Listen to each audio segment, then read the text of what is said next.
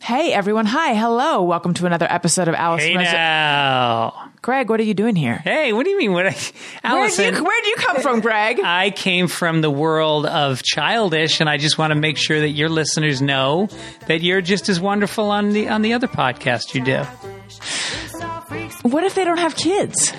Don't need them. You don't need them. A lot of our listeners actually tell us they don't have kids. We talk about sex. We talk about all sorts of dirty stuff, Yeah. but also parenting stuff. Yeah, so Check out Childish. New episodes every Wednesday, wherever you listen to podcasts.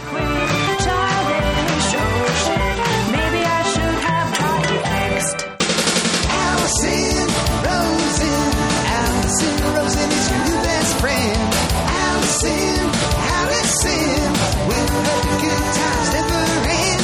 Allison Rosen, doing the wavy pencil dance again. Allison's your new best friend. Hey, everyone. Hi. Hello. Welcome to another episode of Allison Rosen is your new best friend. Tony, who would normally be here, I would normally be making a little bit of, but not too much, just the right amount of chit chat with him, is playing drums in his rock band. He was here and then he was gone and then he came back and I welcomed him back with open arms and then he left again, but just for like 2 shows. So he'll be back soon. But I'm sitting here with someone I'm very excited to talk to, Elise Loehnen, the Chief Content Officer at Gwyneth Paltrow's lifestyle and e-commerce company Goop. She co-hosts the Goop podcast, features prominently in Goop Lab, the 6-part Netflix series, which she's also an executive producer of. Or on? Is it executive producer on or of? I don't fucking know. She has a background in magazines, having worked at Lucky, Time Out New York, then Lucky again, and then Condé Nast Traveler before making the switch to digital. She's co-authored a number of books with celebrities like Leah Michele, Lauren Conrad, Sophia Amoruso, Ellen DeGeneres. She lives in Los Angeles with her husband and 2 sons. Hello. Welcome. Thanks for having me. It's nice to be reunited. It's good to see you again. I know. It's been forever. I was trying to remember, did I leave Time Out New York while you were still there? Or did you leave before me? I don't know. I was trying to figure that out too. I left right at the same time as Brian. Okay. So then Before Michael Friedson. Maybe you had already left. Michael Before was there. yes. He hadn't become editor-in-chief. Okay. That was after I left then. I left in like February of 2008.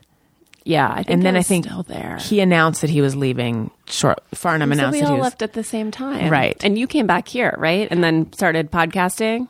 I left Time Out New York February of 2008. I went freelance. I went to Page Six magazine immediately. right. I was like filling in for someone who was out. And then I went freelance and started doing a show called Allison Rosen is Your New Best Friend as a live internet streaming show and was doing like little videos and things. So I was writing, but also beginning kind of doing this in like a very early form. You're such an early adopter. I feel very, well, see, I wanted to get into this with you. I feel very lucky that I did that because I never said magazines are dying, I need to switch. It just kind of happened in a very organic way and I feel really lucky. What happened with you? I had left Time Out New York, which was a career highlight. I loved working there. Went back to Condé and I went back for a dream job, which was to travel the globe and write these shopping guides, which is as fun and also kind of lonely. I mean, like, as you know, all of these travel trips for magazines sound much better than they are. 'Cause the reality was I remember going to Paris to do a guide and I walked 14 miles a day. It was winter. I was by myself, scouting. So I went back to do that. The economy blew up and I was grounded and became the deputy editor. And Did they just stop doing those guides? Our budgets were cut. We did some, but with the frequency wasn't there.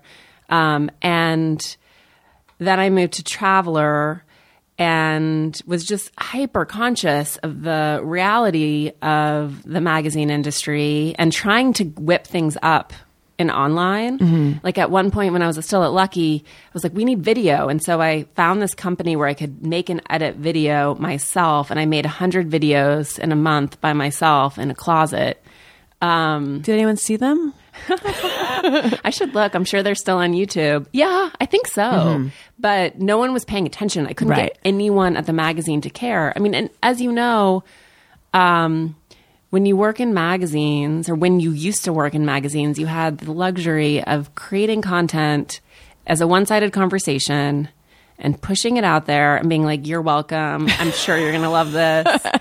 See you next month. And the idea of going online for everyone at Condé was terrifying. It was such an afterthought. It felt so base. And I knew that that was wrong. I'm like, we're missing the whole conversation. And the fact that we're not shepherding our brands online, we're damaging our brands by making this such an afterthought.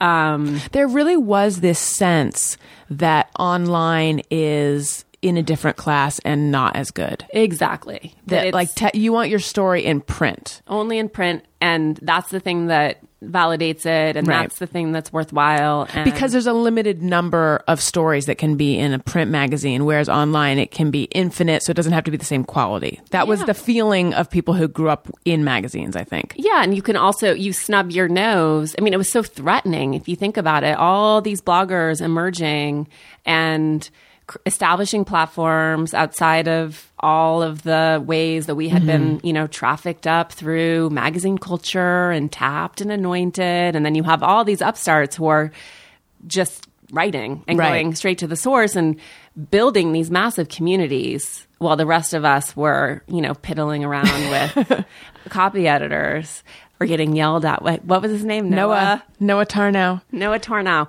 Wikipedia is not a way to fact check your articles. I remember, did you know Mike Wolf? He was the music editor when I started there. He dated Christina Dechter. He did? Yes. I didn't know that. They had a brief love affair. Oh my gosh. Yeah. Thank you. I didn't. Wow. It's hard. There's a lot of things about that are curious. Yes, confounding. But anyway, I remember he said in an edit note was check Web 10. And I'm like, I'm not familiar with this website, but he meant check Webster's the dictionary. Anyway, wow, I did not know they dated. Okay, well, we're going to have to talk about that more after. Go on. Yeah. So no, I, you know, like you, was like, this is not sustainable. I'm not going to have a career.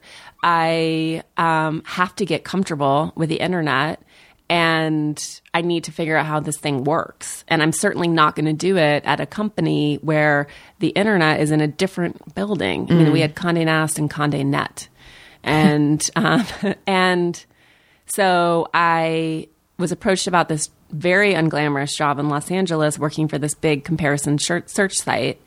And I kept demurring, and I was about to get married, and not that I felt snobbish about it. I was just like, I don't really know anything about the internet, and I live in New York. And what made them seek you out? I don't mean that in the insulting way it sounds. It sounds. How did you get on their radar? Through another magazine friend's husband, he was the former COO of Shopzilla, and we used to talk at parties, at Lucky magazine parties, and he was like, what are you guys doing online? And, you know, he was in that space. So he recommended me. And so anyway, I kept talking to the man who became my boss. Like, he was so persistent, and I love talking about stuff like that. Anyway, so I'd write him memo after memo and be like, you should do this, and go talk to these people. Maybe they'd want to do this. And he ultimately was like, just what are you waiting for? And I was like, I don't know, because quite honestly, if I stay here, I will be screwed. So ultimately he was like, you know, we'll teach you, and come. And I knew, you know, when you're evaluating any job, it's the brand and what that might bring to your resume, and it's your salary and equity or whatever that package looks like. But for me, and I think for anyone who's in their 20s and 30s, it should really be the education. And so he was offering me essentially a master's degree in the internet. And so I did it. And I was one of only a few creatives, and it was all digital product people and UX and engineers and SEOs and SEMs, and they spoke a language I did not understand. But it was so Was it the one fun. you just used? Yes, exactly. I mean, don't get me started on CAC and click-through. And anyway, but I learned enough to be dangerous and to understand that the internet at scale looks nothing like our preferences. And it sort of made me check. Oh, what does that mean? You know, you think about coming from brands and having really strong ideas about what pages should look like and how the information should be presented, he was quick to point out to me that the most successful in the sites in the world, Google, Craigslist, Yahoo, eBay, Amazon, are not very beautiful. Got it. And so I would want them to redesign these pages, and they would run tests. They'd be like, we'll test yours. And then essentially within an hour, they would A/B test it against the original. And they would tell me how mine was on track to lose like $40,000 a day. And that was a really valuable lesson.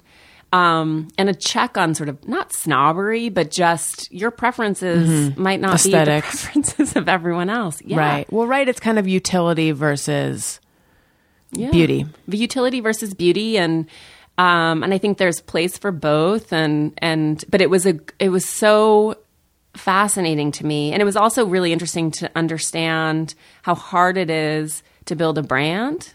And how hard it is to build a brand on top of a business versus building a business behind a brand. Mm-hmm. So when I met Gwyneth, who had a brand but no real business at that point, I was like, oh, you've done the hard part.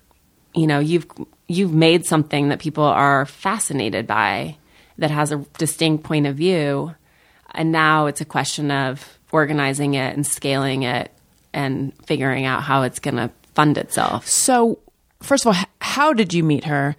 And then at what point, like what was Goop when you met her? Yeah, so I met her through when I was at Lucky, I did a lot of TV for them, and I met this producer who became sort of a younger little sister. She was living in LA. I loved her. We had all these strange things in common, like our moms had both had aneurysms when we were in high school, and we'd both dated a malignant narcissist, all the things that make you friends, as you know, because you have so many friends. And she was obsessed with Goop. And I had noticed it. I knew it was around. I hadn't really looked at it, and she loved it. And really wanted to go and work for Gwyneth. And so I was like, okay, I need to look at this if you love it so much. And I helped her write some emails to the then CEO, this man, really lovely guy named Seb. And Gwyneth was living in London. Well, I mean, she went and worked for Gwyneth. So, and lived sort of in the building next to her. And I had always been a ghostwriter, as you mentioned. And Tracy Anderson, who's the celebrity Workout trainer. queen. Yeah, workout queen. She was working on a book or wanted to do a book. And so Britt put me in touch with Tracy. And I started working with her on her proposal. And then she was opening a studio in LA. And Gwyneth's business partners with Tracy. And so the person I started just writing all the positioning copy for her and the class descriptions. And I was like, I was super pregnant at the time, and I'd never done a Tracy class. And I was like, what are they like? And so Gwyneth got on the phone with me. And she ultimately named all the classes, explained everything to me, and described the space. She had worked on the design of it. And I was like, this is interesting that Gwyneth is like interested in the details of how I'm describing an attained definition math class. And so that's how we met. And when she moved back to LA, I met her at the studio opening. I was 40 weeks pregnant, which is exactly when you want to meet Gwyneth Paltrow. You're probably feeling sleek and saucy. Like, I feel hot. And then a few months after I had my baby, I went over to meet her and sit with her and talk to her about Goop. And at that point, it was just still a weekly newsletter. And there were some limited edition collaborations, but it was very lo-fi, which I think gave it a lot of charm. And she was essentially like, how do you scale editorial? Like, do I hire? What does it look like? And so we sat and talked. And that was a question that she came up with on her own. Like, that was a goal of hers. Yeah. She was like, I want to do this. She was at a point, I think, of she'd been putting her own money into the company, and she'd been at it for 5 years and had built this tremendous list with incredible engagement. But she was like, I want to do something with this. And so we talked for a long time, and then I started working with her on some stuff. I don't like to take jobs or go to companies unless I've done like 8,000 projects. I wanted to make sure we were on the same page and that she liked how I write and how I think about things, and that we were really copacetic, particularly because we have become so entwined and very close, and it's so the business is so intimate that I didn't want to make that leap and then have it be weird. Like, it was all weird enough anyway. So, What part of it was weird? just like going to work at this brand that was such a lightning rod for people, and we were working out of her house at that point, and I'd worked with a lot of celebrities, so that's not weird to me. But everything that we did, I mean, right after I started is when the Conscious Uncoupling happened. And it's just, I'd never worked in a job where what I was doing was impacting, I mean, I'm not responsible for Conscious Uncoupling, but where the stuff that I was working on like had big effect culturally. And also, I'm wondering the level of scrutiny. Yeah, absolutely. And just like, and that was really fascinating to be like, wow, people feel so strongly about this. And to just like touch those nerve endings again and again. You know, we're really like, we stroke that trigger point.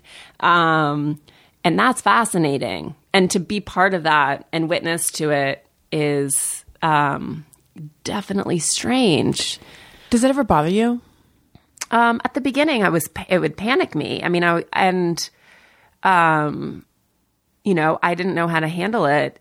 Like, it was really scary and felt like a ton of pressure. But you know, to Gwyneth's credit, she is so strong, so fearless, and really supportive. Like, she doesn't pass that down in any way. So at no point in the history of the company has she ever turned around and said like, oh, this is your fault. Or, you know, there's a lot of pattern recognition because this has been happening to her for so long, that she knows how to handle it. So she's sort of taught everyone at the company how to handle it, which is when it comes, you have to evaluate it. And the things that hurt are things that you must hold against yourself. And so you need to look at that. But everything else is projection. And there's probably nothing in it for you. But that's a practice. But it's been such an important I think it's an essential practice for all women. Because I think our natural instinct is when someone criticizes us, it's like, oh my God, I'm sorry. You know? Yeah, and you backpedal. Let me sit down now. Like, right. It's terrifying. And I think that the ire that she provokes is because she doesn't sit down. And she's like, I'm not going to give you blood. I know you guys want me to bleed all over the place so you can put me back together. And if she were to, quote unquote, bleed all over the place, what would that look like? I don't know. Like apologize or say, oh, I shouldn't be having these conversations. Right. What's my right? Like, I don't have any place here. I'm an actress. Let me go get back in my actress box. And yeah, it's really interesting. And she also, from pattern recognition, I mean, unconscious coupling is a good example of something that's a silly name, but an amazing concept. But conscious uncoupling. Conscious uncoupling. Yes, I should know it, right? Conscious uncoupling. But this idea of when she and Chris Martin divorced, they put out, she wanted to control the statement. And so she put it out on Goop. And essentially they were saying, in part to allay all the rumors of reconciliation that would ultimately follow, we are going to try and stay a family and parent our children together. And we are not together romantically. And there has to be a better way to divorce, which, you know, understandably, when you think about it, for all the people who experience divorce, I haven't experienced it. My parents are still together. I'm sure it was very loaded with this idea of like, oh, you're doing it wrong, or there's a better way to do it. You guys messed up, which wasn't the intent, but it's easy to understand how people feel triggered by that. But they're right. And now it's kind of mainstream. Someone this morning was just telling me about how she separated and they live next door and they have a staircase. and it's been going great, which is not really what anyone wants to do. Let's be clear. When you get divorced from someone, it means that you don't want to be with them anymore. Right. Which means you don't want to have Sunday brunch with them. But when you have children, there are greater responsibilities than your own happiness in every moment of the day and your own comfort. So I think their point was, we're going to put aside our preferences for our children and see if we can do this differently, which I think is a great idea. So, but it got people stirred up. So when the criticism comes now, do you have a visceral response to it? Yeah, for sure. So Still, yeah. No, I mean, even though I've been in it and I can feel other people's anxiety, we just put out The Goop Lab on Netflix, which is a 6-part mini doc, and we put out the trailer, and it's a salacious trailer that Netflix made, but I'm really proud of the show. I think it's great. I was like, oh, this will be an interesting opportunity, because I think all the people who think that they know who we are, and that knowledge of us has been defined by edge case press about us, might watch and be like, oh, I kind of like these people. Like, this is actually making a lot of sense, and this is fun. And so the press reaction when we lifted the embargo was just like rage and anger, the same stuff that people like to heap on us. And I wasn't really prepared for it because I thought it would be different. But the reason that it was anxiety provoking for me this time is that the team is on the show. And so suddenly all these people, like, I'm used to it at this point, but all these people who bared their souls and cried and like put themselves out there and feel really attached are feeling, they're feeling it coming at them. And so I felt protective of them. And, there are a lot of people who are new to the company who haven't been through this pattern recognition with us.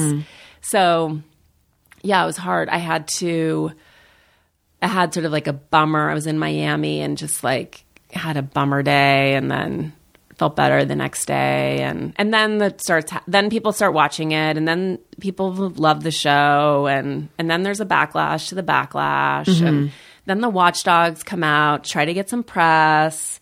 And then it's all mainstream. Did you know that this year is the 100th anniversary of the ratification of the 19th Amendment, which gave American women the right to vote? It's crazy that it's only been 100 years, which maybe sounds like a lot, but it's pretty recent. It's pretty recent that we've gotten this right. I had extensive conversations with my mom about who are you going to vote for and the importance of voting. And it is baffling to me to think of all the women in my family who did not have that right. Women whose stories have become more real and more relatable to me thanks to the information that I found out through Ancestry. As we prepare for the 2020 election, look back at how far we've come. Just 100 years ago, women were not able to exercise their right to vote.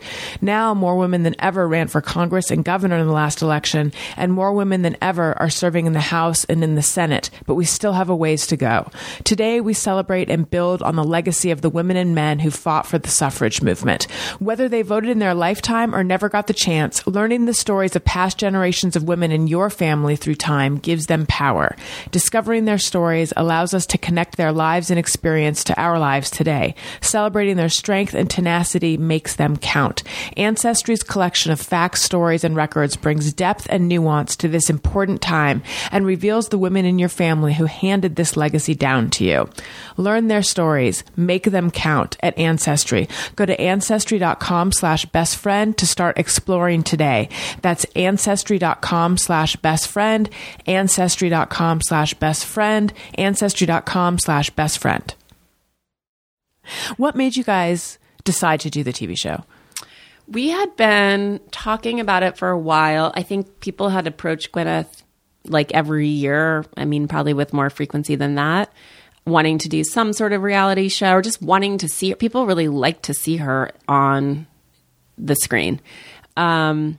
And so we had talked about it and kicked it around, but never felt ready. Like we just weren't grown up enough. We didn't have a big enough team. We didn't feel like we had our shit together to support something like that. And until we felt ready. And then from that point on, it takes a minute. But yeah, there's certain stories that need to be seen, and certain things that are perfect for audio, and certain things that are way better in text, you know? So for those things that you kind of want to watch, we didn't really have a place to put them or the budgets to make it without our nice friends at Netflix. And how did you choose which would be the 6 episodes? So we had a pretty long working list, and ultimately we wanted to do the range, to do, you know, like the longevity episode. Like that's really, at this point, quite mainstream science, although it takes so long. There's a real disconnect between what's happening in science and research and what's practiced in medicine often. So that's the episode where 3 of you change your diet. We changed our diet. Right. There's like a blood test that can measure your chronological age, your biological age, not your chronological age. And then you guys do 3 different diets and then take a blood test afterwards. And then also you do 3 different cosmetic procedures. We did 3 different, facial treatments. Yeah. And of varying intensity. I got off the easiest by far. And, cosmetic acupuncture. Yeah. But there were 100 needles in your there face. Were 100 needles. Did it hurt? No. So relaxing. But yeah, no. So we did that one with Walter Longo at USC and Morgan Levine at Yale, and that one's one of the Gwyneth did Prolon, which is the fast mimicking diets, 5 days where you sort of trick your body into thinking it's in a fast, and essentially it triggers autophagy and your cells consume dead, damaged cells, and there is incredible. Like he has a whole institute. He doesn't benefit financially. Longo doesn't benefit financially from the fast. All of his proceeds fund an institute that doesn't actually pay for his research, so that there's really no conflict of interest. But the clinical trials on it are incredible in combination with things like chemo for diabetes. So that's mainstream, I'm sure, and still people reacted. I did for those who want to know, I did pescatarian. Right? Well, I did vegan plus fish. So no dairy.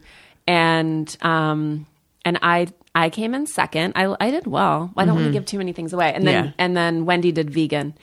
But yeah, it was that which we thought would appeal to a certain type of person, and then we wanted to do something strange to push. And you know, people always accuse us of pseudoscience. I don't think they understand what the definition of pseudoscience is, which is presenting things as having a scientific basis when they don't. So essentially, it's like presenting fake science, which is not what we do. We're very clear on the site and in what we say.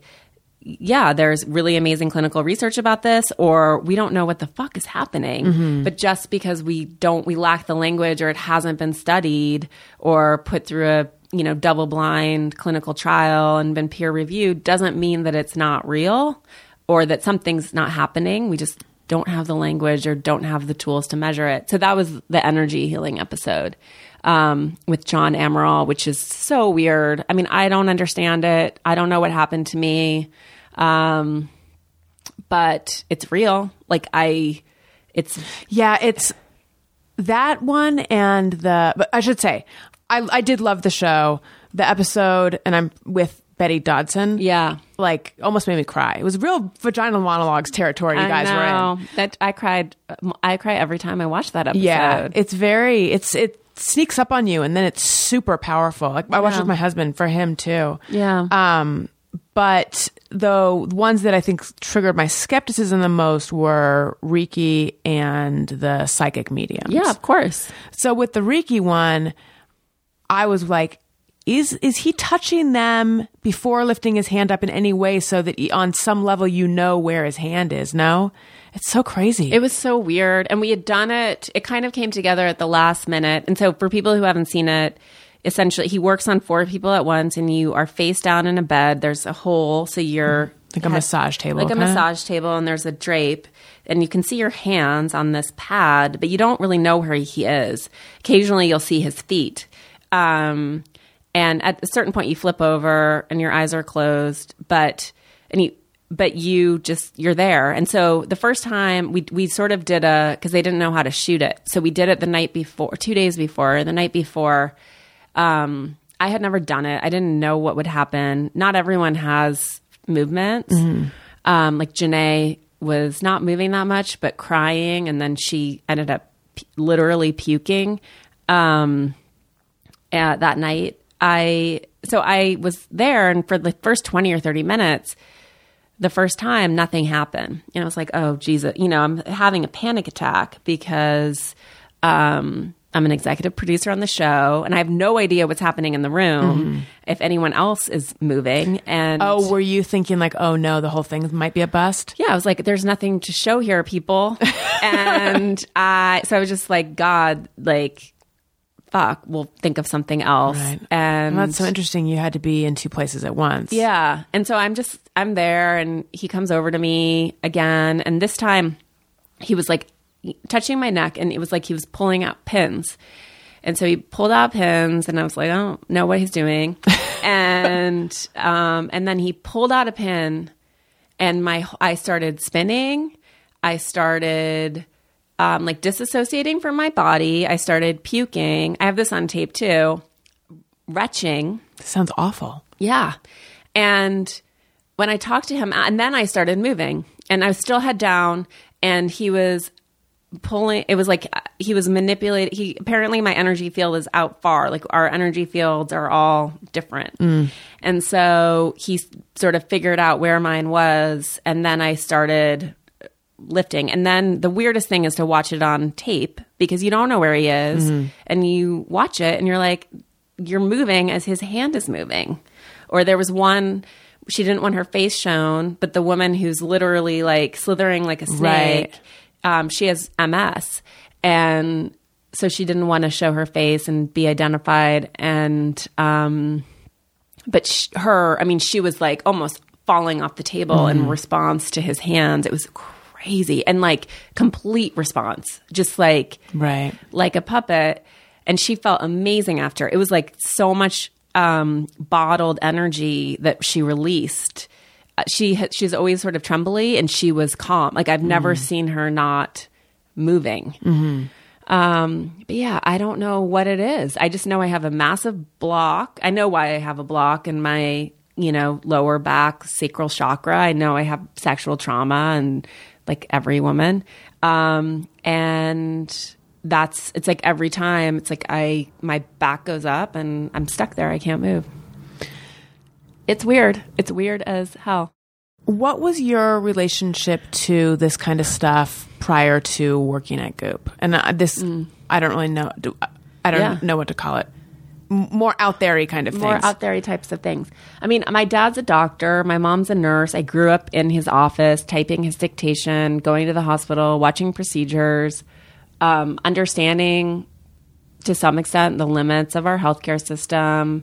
Also feeling like, particularly when I was typing dictation, I was always like, why do you call it a pneumothorax? Like, why isn't it just a collapsed lung? Like, why is there this whole language? And I think that I whether it's legalese or the way that science is researched and reported, there is a barrier to entry. I'm like, that's unnecessary. I wish that it weren't like that, because I feel like that's part of the reason that we're in this weird anti-authority place of where people can't access the information or they don't know how to decipher it correctly.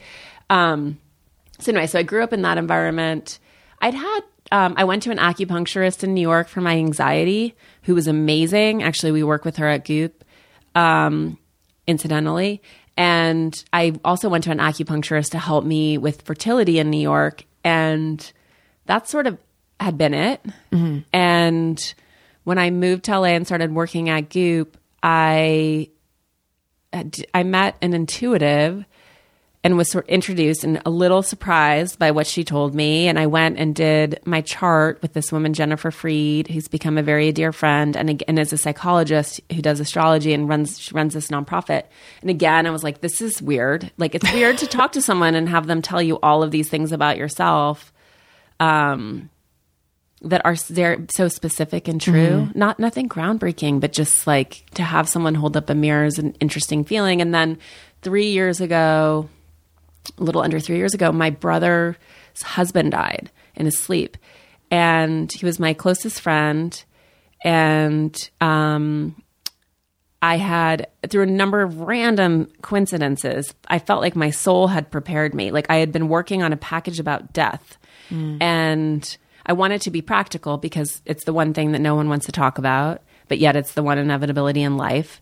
And so I wanted to do a package about life insurance. And Was this for Goop? This was for Goop. And sort of the nitty gritty details of being prepared. And in that process, I was gathering books, and this flagged email showed up in my inbox, and I hadn't flagged it. And I was like, why? This is so weird. And what is this? And it was Outer Limits Radio. It was a listserv about paranormal events. It was like, who is Ann Kearney, the reincarnation? Is Ann Curry the reincarnation of Abraham Lincoln? It was so batshit. Ann Curry? Yeah. And She might be. She might be. We don't know. And so I was like, why? What is this? Yeah. And so I was scrolling through it, and there was an interview with this oncologist, Dr. Jeffrey Long, about near-death experiences. And I was like, I'm going to listen to this. And he's a cancer doctor who would hear these accounts of people having these near-death experiences. And he created this website, this essentially just a portal for people to submit their near-death experiences. And they're translated. They're from all over the globe. And he would essentially try to put together a study to understand how they were similar. And I was like, this is really interesting. So I called the publicist of his book to get his book in. And she was like, I've been trying to reach you. I have this other book about resuscitation. It's called Erasing Death, and it's about resuscitation care. Because if you need an ambulance in certain parts of the country, you're much more likely to die. So it's about resuscitation science and medicine, and just when is someone really truly dead? And it was this guy Samparnia who's trying to set up this. He's set up a number of studies for near-death experiences. Anyway, I went so deep into the subculture, and I was like, this is really interesting. And actually, this is the biggest question of the day. And then Peter died. And I felt prepared. I literally had the stack of books to bring home to start working on this death package. And I was going to bring them home on a Friday, and he died on Sunday. And one of the books I had gathered that had been sent to me was The Light Between Us by Laura Lynn Jackson, who's in this episode 6 of the show. She's a psychic medium. And so I used my pull to, after Peter died, I reached out to her publicist, and I was like, I'd like to interview her for this package. And if she's in Long Island, I'm going to be at Gwyneth's house, and maybe we can meet. So we got on the phone. I was out in Long Island. And she came the next day and did a reading for Gwyneth and read someone on staff who was a total cold reading. We did a video of it. They met on camera. And it was the craziest experience of my life. So we were just chatting, and then I asked her a question, like, when is a sign a sign? Like, how do you know that butterfly is really a message from your mother? And, I was like, because I think I get signs, but I don't know. And she said, I have someone here. Do you want me to bring him through? And I was like, yes, please. And it was like having a conversation with Peter. Wow. It was wild. I mean, the conversations that were had the day he died, the conversations that had happened since, the cause of his death. We thought it was just a heart attack. And she was like, no, his heart exploded. And it turned out that was kind of what happened. He had a rare autoimmune disease, undetected. She knew everything about their dog, what was happening with their dog, the name of their dog, that he was going to have a park named after him in New York City, happened. just on and on and on, and then delivered in such a beautiful way. Jokes, inside jokes. And so for me, that was really foundational. And then the next day when she came and read for Gwyneth, like things that, like, it was so specific about objects and events. And when she read Erica, our CFO, on video, whose brother had died in a helicopter crash, I mean, like, just everything, the names of her cats, where they were in the house, where he would come and see them. So for me, it was just like, it's like kind of like understanding the bar in the closet where you hang the rest of your life on. I know that sounds like a weird, let me try to explain that. It just reframed my whole perspective of life. Because if we're energy, if the theory of the two prevailing theories of consciousness are the materialist view, which actually makes no sense, which is that we are all generating consciousness out of our brains and somehow having the same experience, and that everything can be explained by the brain. So there's that's the materialist. And then the other view is the filter view, which is that our brain's filtering a bigger reality, and that we have something that is not of matter, that we're spiritual beings having a physical experience, which makes kind of a lot more sense. When I don't know. I've always been, some of my listeners have heard me tell this story before, but I grew up very... just atheist. Like, there's nothing, and when you die, that's it. Yeah. It's just always what kind of made the most sense to me. I wasn't bummed about it. I mean, there were times where I thought, I wish I could believe in something more, but for the most part, it didn't bother me. But then a friend of mine died, and it affected me very, very deeply. And I was driving home from therapy, and I had this spiral where I started thinking, but wait a minute, we can't explain consciousness. Like, we don't really know what consciousness is. So how do we know, like, if there, that's kind of a miracle. So how can I be so sure in everything?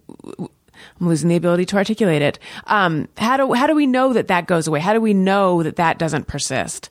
Or whether it's like the same consciousness, which in my gut, I think that probably doesn't persist, but this idea that we are energy and that doesn't go away. Yeah. So yeah, all of a sudden I started questioning everything. But it was in that, like, that hour I started feeling like, reality was like melting. Yeah. And now I guess I'm a bit less sure. Yeah. I mean, the brain is a black box. Like, we don't know where memories are stored. We know nothing really about it. And but exactly. And it's the one question we'll never answer. But the reason that I think it's powerful, not only because it's a solve for grief, like, it really is truly, I think, helpful, and there's nothing harmful in feeling like I can talk to Peter, commune with Peter, ask him for help. I miss him deeply, but I still feel connected to him. And so, as Caitlin says in the show, like, I don't think there's anything wrong with feeling closer to my dead mother. So there's that. But also, for me at least, it's like, okay, this is the closet realm, this is life, and we're here sort of in Earth School, and maybe it's part of a bigger context, and we should use our time. Yes, we could just use our time here, just like run down the clock, meaning making or doing whatever. But if you put it into a context of, like, maybe it's about evolving and changing and shifting and growing and learning the lessons, so you're not repeating the same patterns, and growing, bringing more love, whatever it is, like, is that so bad? So for me, it's been really helpful construct of feeling like I need to use my time well. That's something that stresses me out. This feeling that, especially if I do believe that there's not necessarily, Yeah. but I'm not going to personally experience anything more.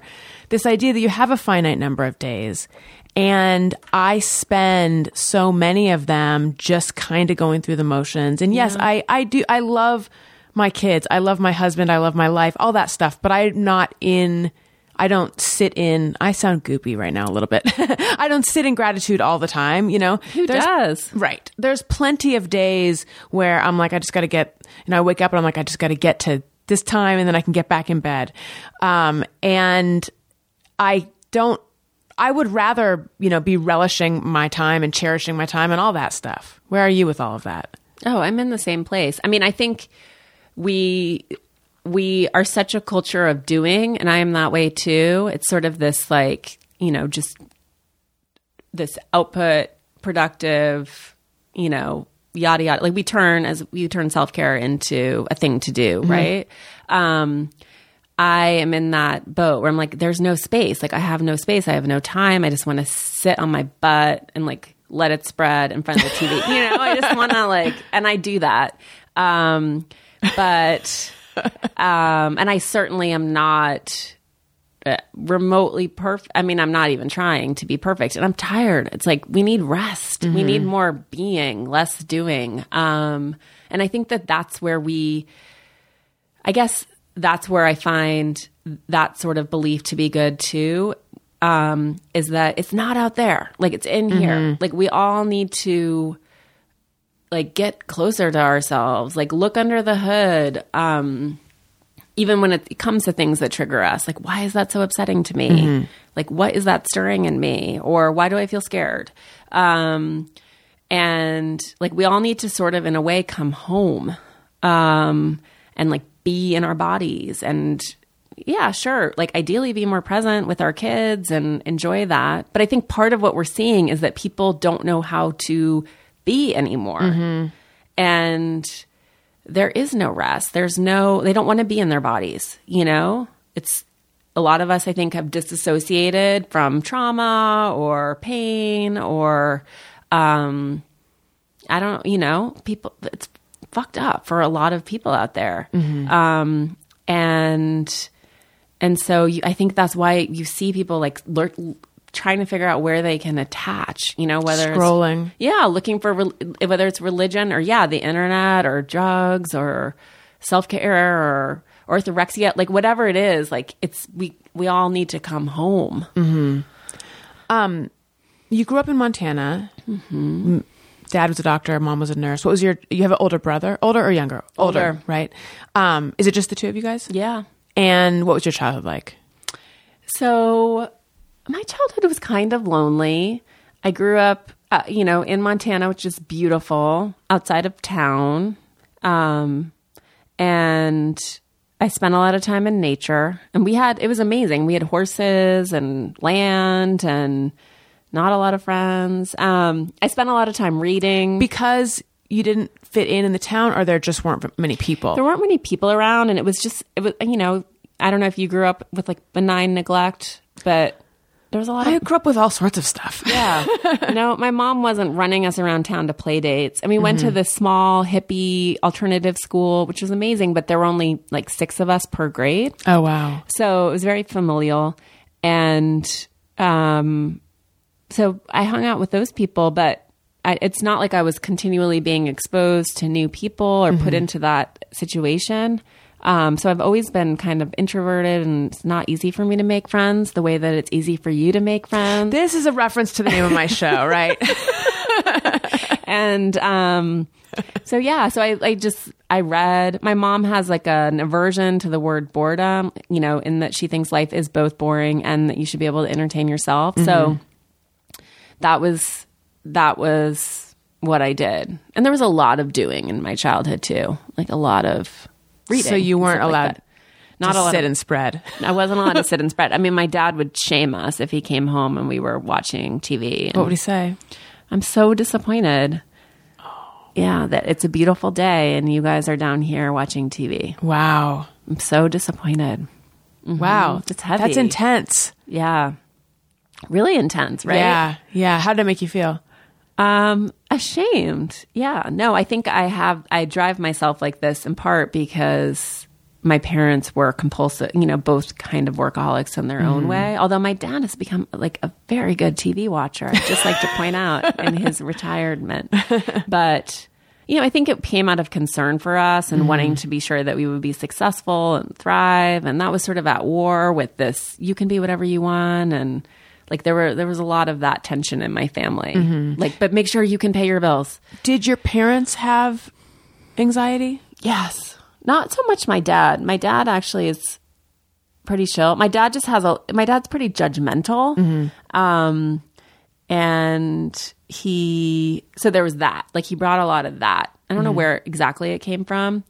My mom has a tremendous amount of anxiety. They both grew up without money. My dad's South African. So when you're white and you're South African, you have a lot more than at that time growing up in apartheid than black South Africans. But he grew up with no money.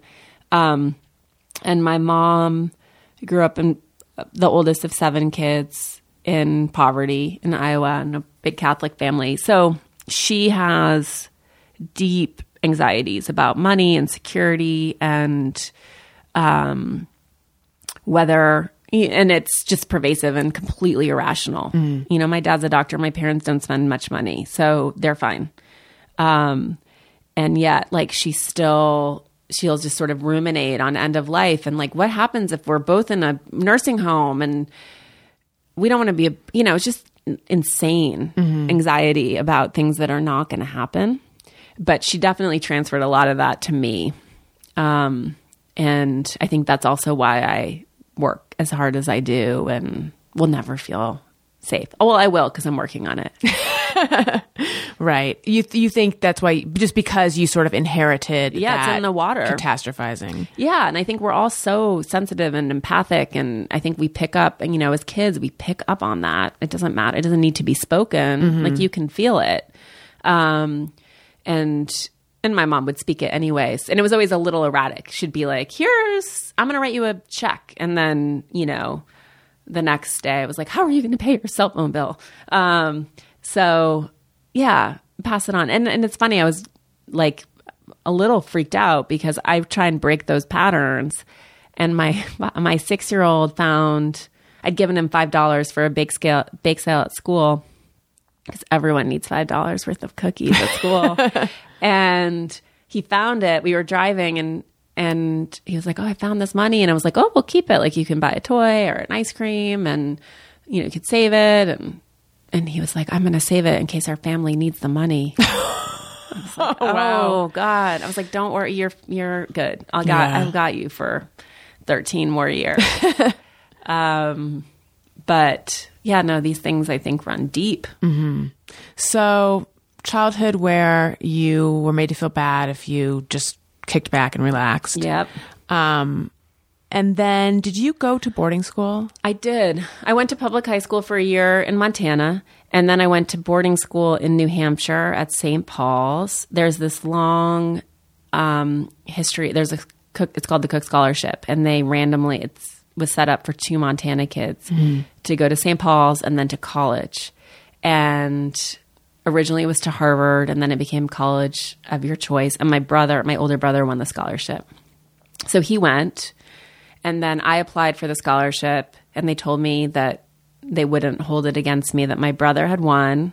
And then that was the only year that they gave one not to me and made me the finalist or the backup.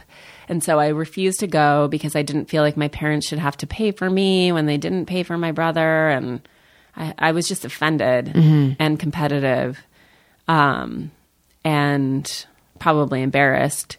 And so I went to public high school for a year, and then my parents sort of intervened and really pushed me to go. And so 2 weeks before school started, my sophomore year, my mom called and someone had decided not to come back. And the person who didn't come back had a partial merit scholarship. And so they gave it to me, and I got in a car. My mom drove me to New Hampshire. What was that like being away from home at that age? You were 15? I was 15. It was amazing. I was always kind of a big little kid. And what does that mean? Just like, I never was like a total child. And I was always a little overly responsible and very precocious. And as I mentioned, I like spent a lot of time alone. I spent a lot of time with adults. And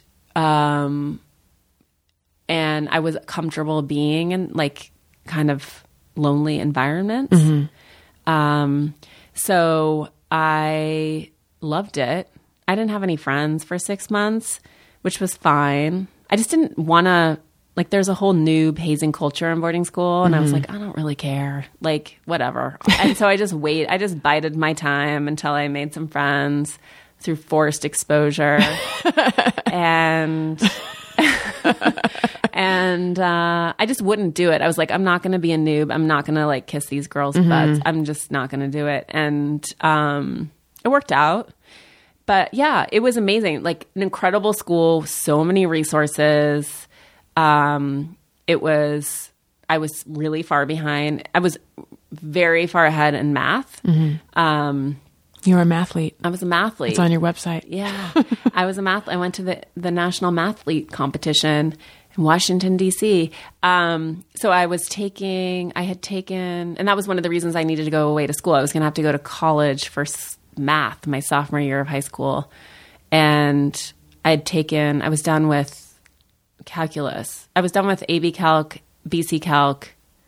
So then I did like linear algebra, I think, my sophomore year. I don't remember, Wow. but I was a dork. So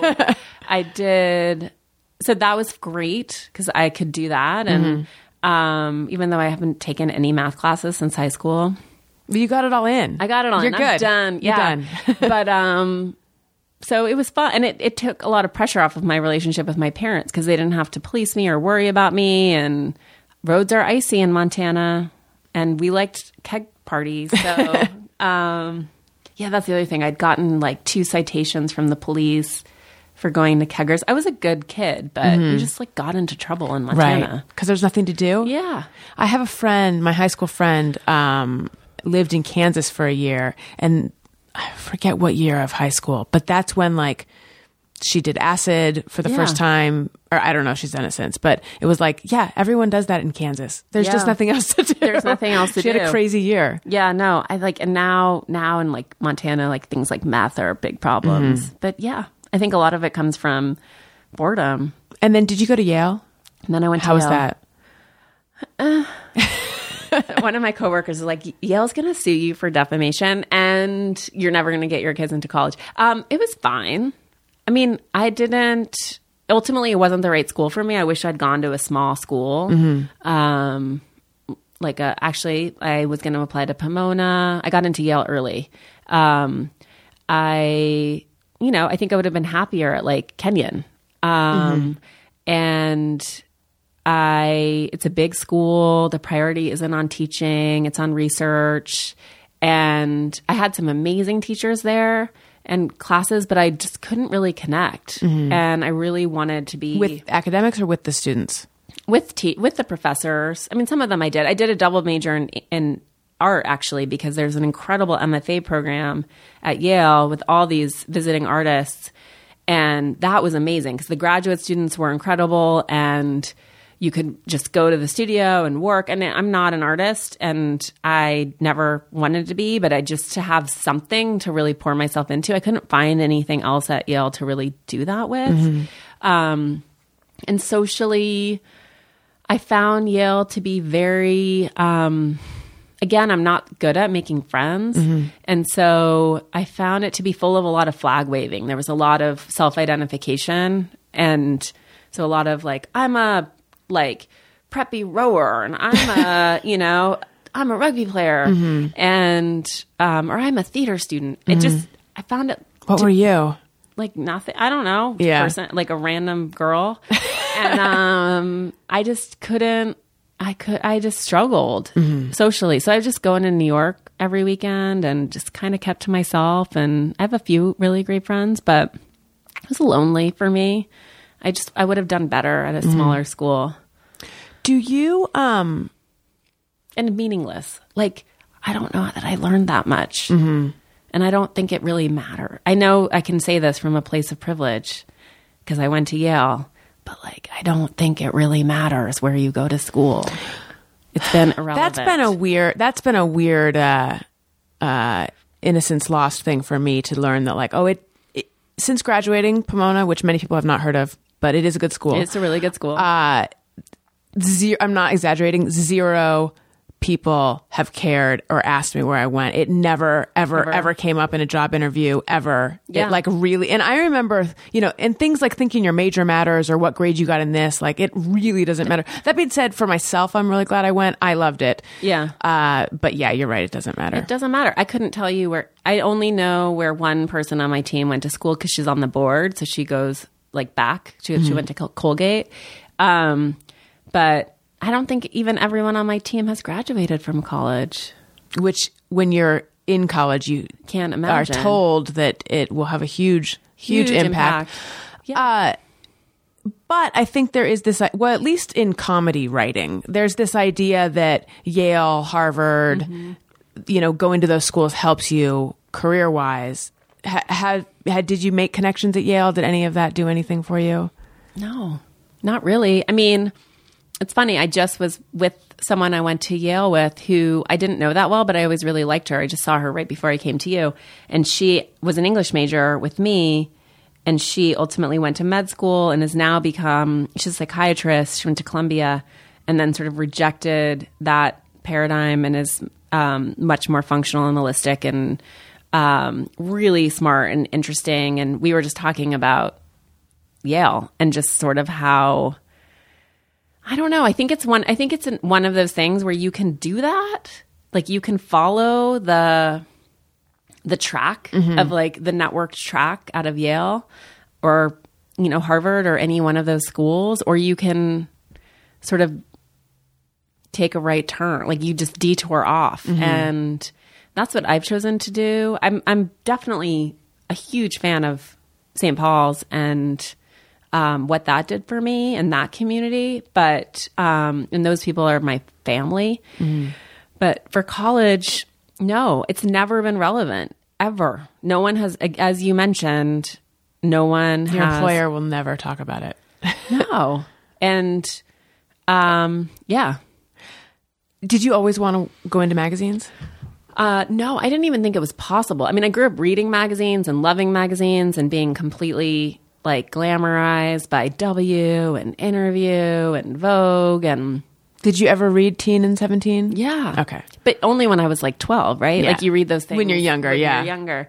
But I thought that world was certainly not available to me. It felt so glamorous. And then when I went to boarding school, I had a friend whose family was in magazines. And then I realized it was, that it's sort of intentional. It's like a woman's, they run it like they were running Condé sort of like as though you lived in a woman's dormitory on the Upper East Side. And I was like, I can't make $22,000 a year in New York City. And I think media, Condé in particular, was just managed to keep it, their teams to white affluent girls. Yeah. Because the barrier to can't entry, live you can't live. You need family money. yeah. Yeah. And I ended up getting a job where I was freelance and hourly. And so I managed to make like double that. And that's how I afforded to have that job. But I assumed I could never work in media. My brother's a book editor and it's similarly dire, but I think they're slightly better. And at least if you're a book editor, there's no expectation that you're going to be stylish, Right. and have an Hermes watch and the right shoes and all. And you felt that at Condé? Yeah. Because at Time Out in New York, that was not there. No, which makes Time Out awesome. I mean, Time Out was I'd say it was the biggest talent mill. Everyone he was really good had gone through Time Out. I just had Joel Stein on the show. And he saw that. mentioned that he had spent a lot of time with you, but then that didn't make it into the book. But he had worked at Time Out New York. Yeah. I love Joel. Yeah, me too. He's amazing. Yeah. I need a Joel Stein fix. So at Condé for sure, I definitely, and you borrow clothes but there's a certain expectation, it's a certain expectation that you're going to look and dress a certain way.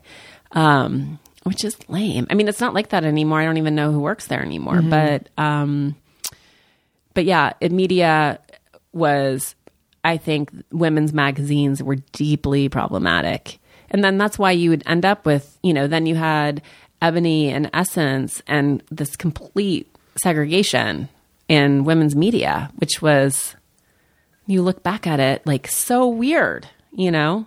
But the people working at magazines were generally affluent white girls who went to the right schools.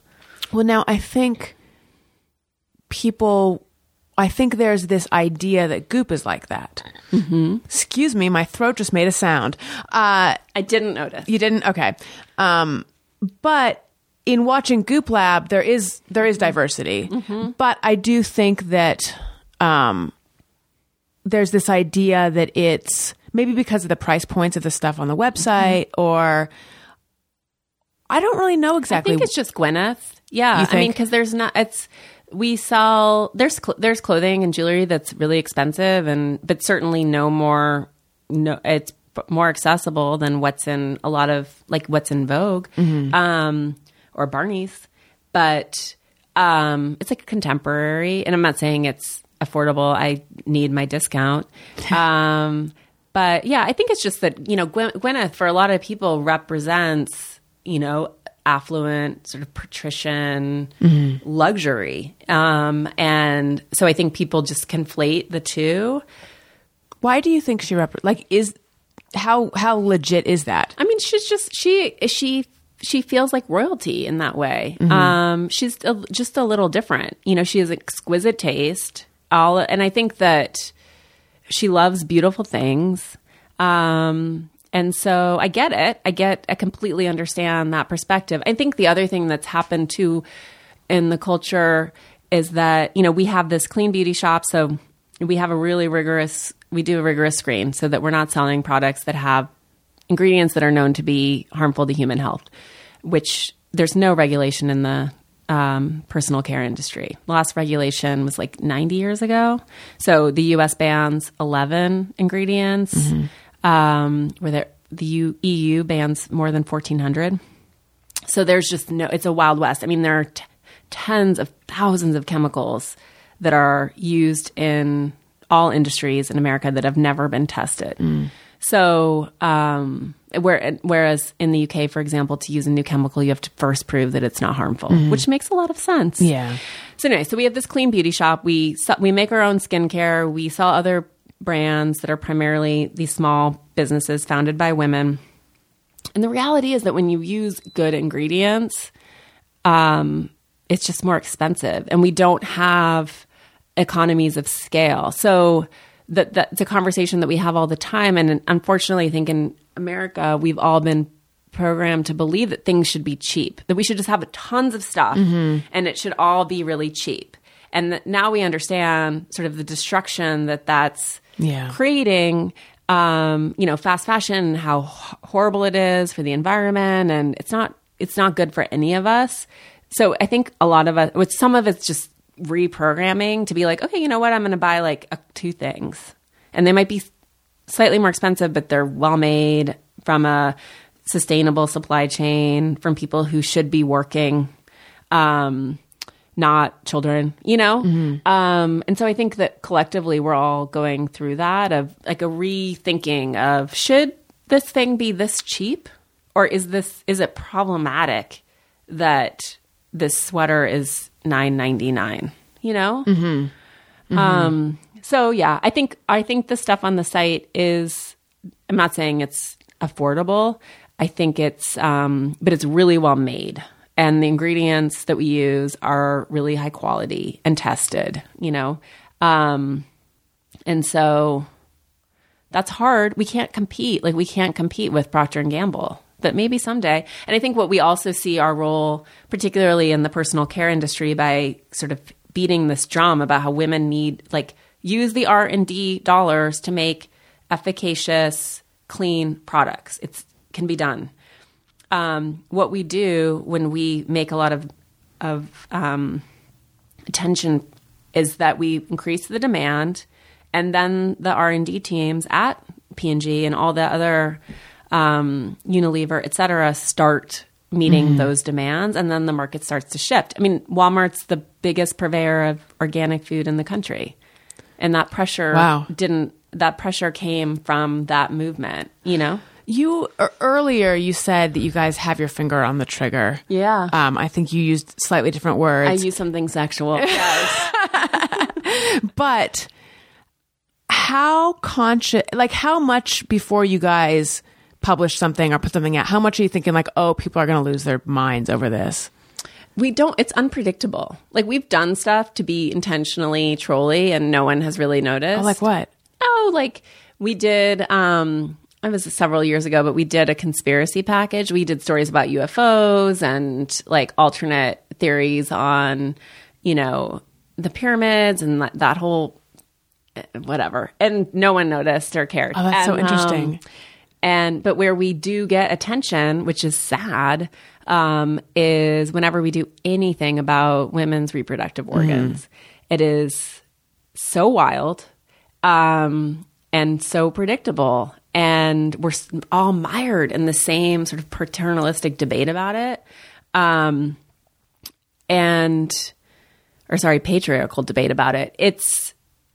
It is, and you mentioned the Betty Dodson episode of Netflix, which I think is really moving, really sad, and really fucking revolutionary. And then it's really sad that it's revolutionary. It really is. It's pathetic.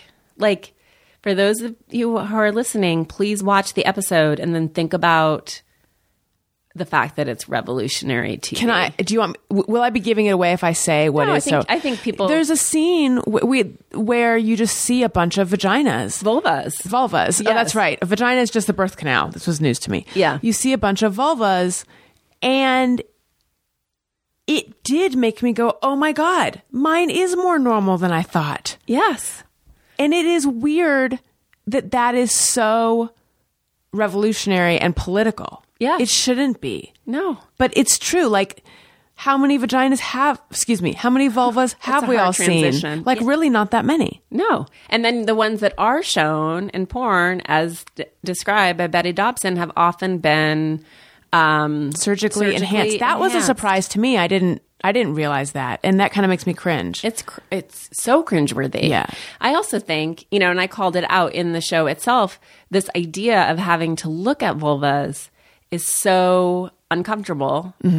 And so as the scene was coming where it was like, are they actually going to show vulvas? Yeah, you guys did such a good job of creating tension because I'm like, they're not. I think I actually said to my husband, oh, they're not going to show it. Yeah. No, and we did. Not only did we not show one, we showed many. And right at the same time, we didn't actually make the candle with him, but Douglas Little, who has Heretic, he makes these really beautiful natural perfumes because perfume is actually really toxic because there's IP in there. So, and there's phthalates to make the scent adhere to you, which is a plasticizer. So anyway, he makes really beautiful perfumes and he makes some with us and he was working on this candle and Gwyneth was like, oh, this smells like a vagina. And then they were laughing about it. And then he made this really beautiful candle and it says, this smells like my vagina. And Did she say it smells like her vagina? No. Just a vagina. She was like, it smells like a vagina. And then they kept developing it and we sell that candle exclusively, but it's obviously it just was meant as a sort of a subversive joke. Yeah. Again, so challenging these ideas that we have about women's genitals and how scared we are, like they don't have teeth. But yeah, that episode, I loved that episode. It was also really interesting the way it was done in that you guys were talking about how to do the episode in the episode. Right. I liked that a lot. Yeah. And it was funny because we didn't know what the episode was going to be. We filmed it and they filmed stuff that Gwyneth and I didn't even know they had filmed. I didn't know about the orgasm. And then we put it together and it's pretty much as you saw it. And then there was a real question about whether Netflix would let us run it. And there was conversation there, up and down. And ultimately, they decided they also thought it was really important. Oh, good. And wanted to do it. Was your concern that their concern would be that it is pornography? Yeah. or that they would think it was too salacious or they wouldn't want to go there. And no, they got fully behind it. I mean, it became the marketing for the entire series. But yeah, I mean, these our sexual powers are very triggering, both to women and to men. And we see that again and again and again. And it goes to this idea of like, who has agency over women's bodies and who gets to be the authority and who gets to decide what we do with our bodies, and who gets to harness their power or deny their power. It's crazy. I mean, it is crazy to me that we're having conversations about abortion still, and all of it, who gets to be sexual and who doesn't. And it's... Well, there was this, and I speak for myself. I had this feeling that we were headed in a different, I think many people did though, in 2016. Yep. This feeling that like we're headed to this progressive place. And then it just like, we all got pulled back. Yep, exactly. Total whiplash. And I think what we also saw, politics aside, I personally love Hillary. I think she's rad and competent and imperfect, and aren't we all? But just so competent. Like I had no fear about being in her able hands. But the whole I don't like her, which is, I think speaks to how so many of us, women in particular, were raised on lack and scarcity mythology and this idea that there could only be one, or if you get something, Allison, that means I don't get it, which has been true, right? And particularly for women of color. And then you have this response that women, we also are very guilty of, which is like, I don't like her. White women did not turn out for Hillary Clinton.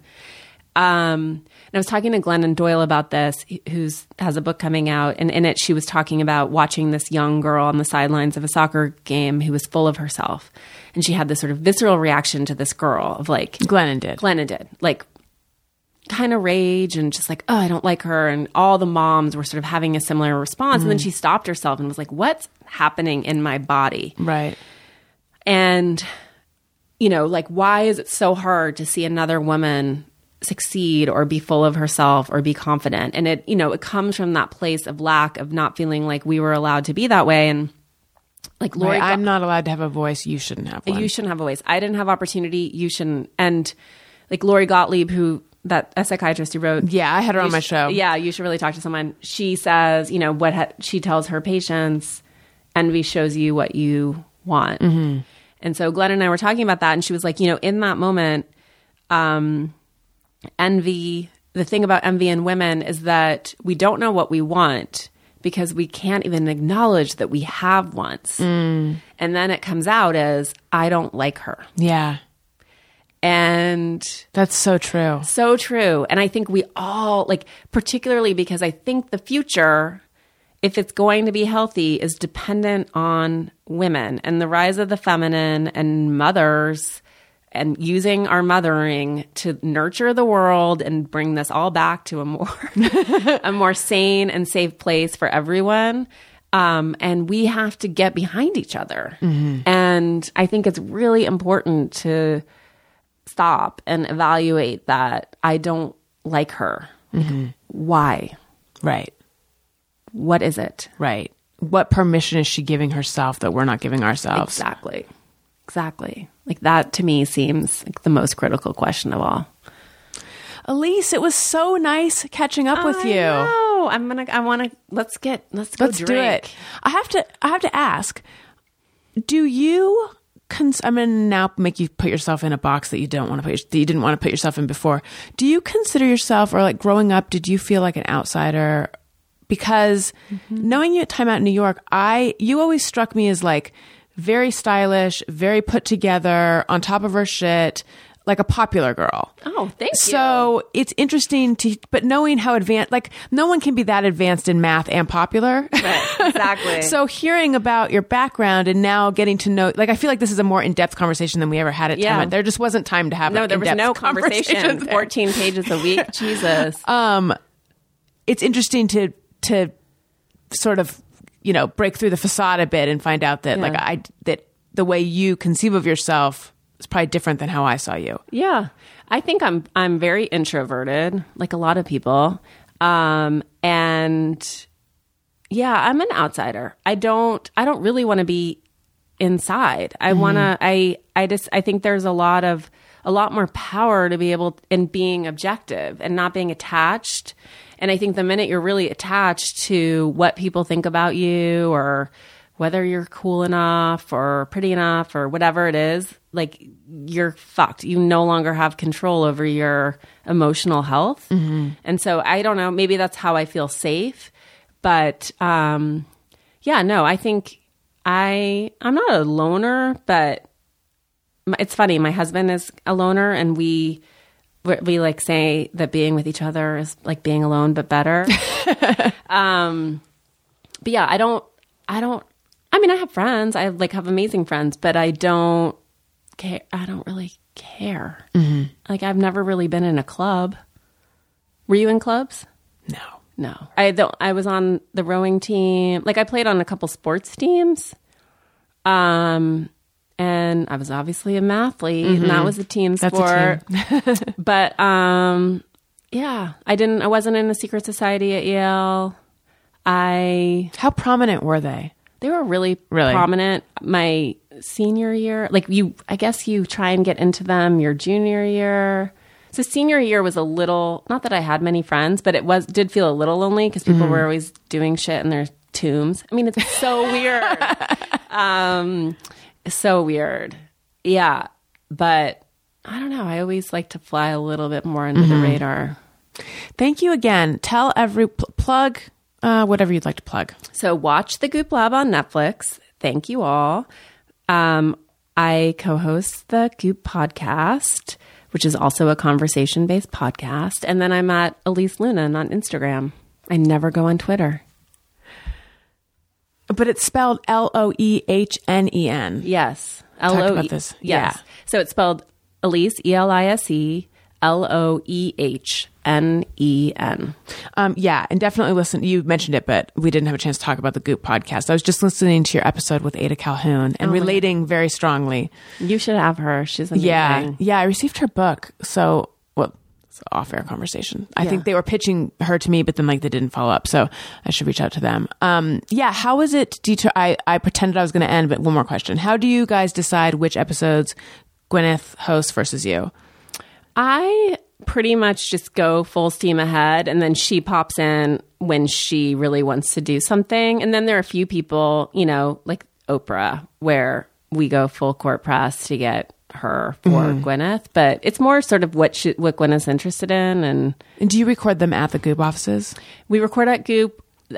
We work with Cadence 13, so we go to their studio in New York. I travel a fair amount for it, so I'll go to Harvard and do 4 back-to-back episodes, or I'll go to San Francisco, or so go to Duke.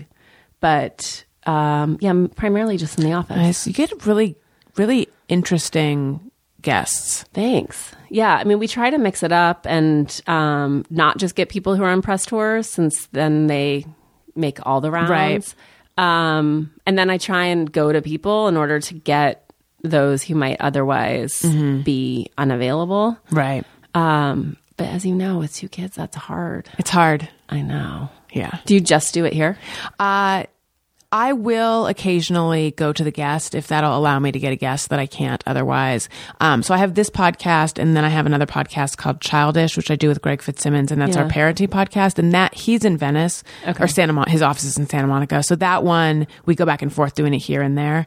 But for the most part, I do just record here. That's nice. So it's very nice. It's very nice. In my old place, the studio was in our dining room, and we called it Dining Room Studios. But when we bought this house, I loved that the studio was a separate structure. Yeah. That's great. So Follow me on Twitter and Instagram at Allison Rose. And if you like what you're hearing, subscribe, download, tell a friend, leave a review. 5 stars is my favorite number because that's the most. If they had 6-star reviews, that would be my favorite number. Listen to Childish. I'm on Patreon, patreon.com/Allison Rosen, and go to Allison Rosen for all other things. And watch Goop. Is it the Goop Lab? The Goop Lab. Watch the Goop Lab and let me know what you think of the episode, specifically of the episode we talked about, if it made you cry as well. Elise, thank you so much. Thank So you. great catching up, listeners. Thank you for listening. I love you. Goodbye. Hey, do you know about the Allison Rosen show? We had a good time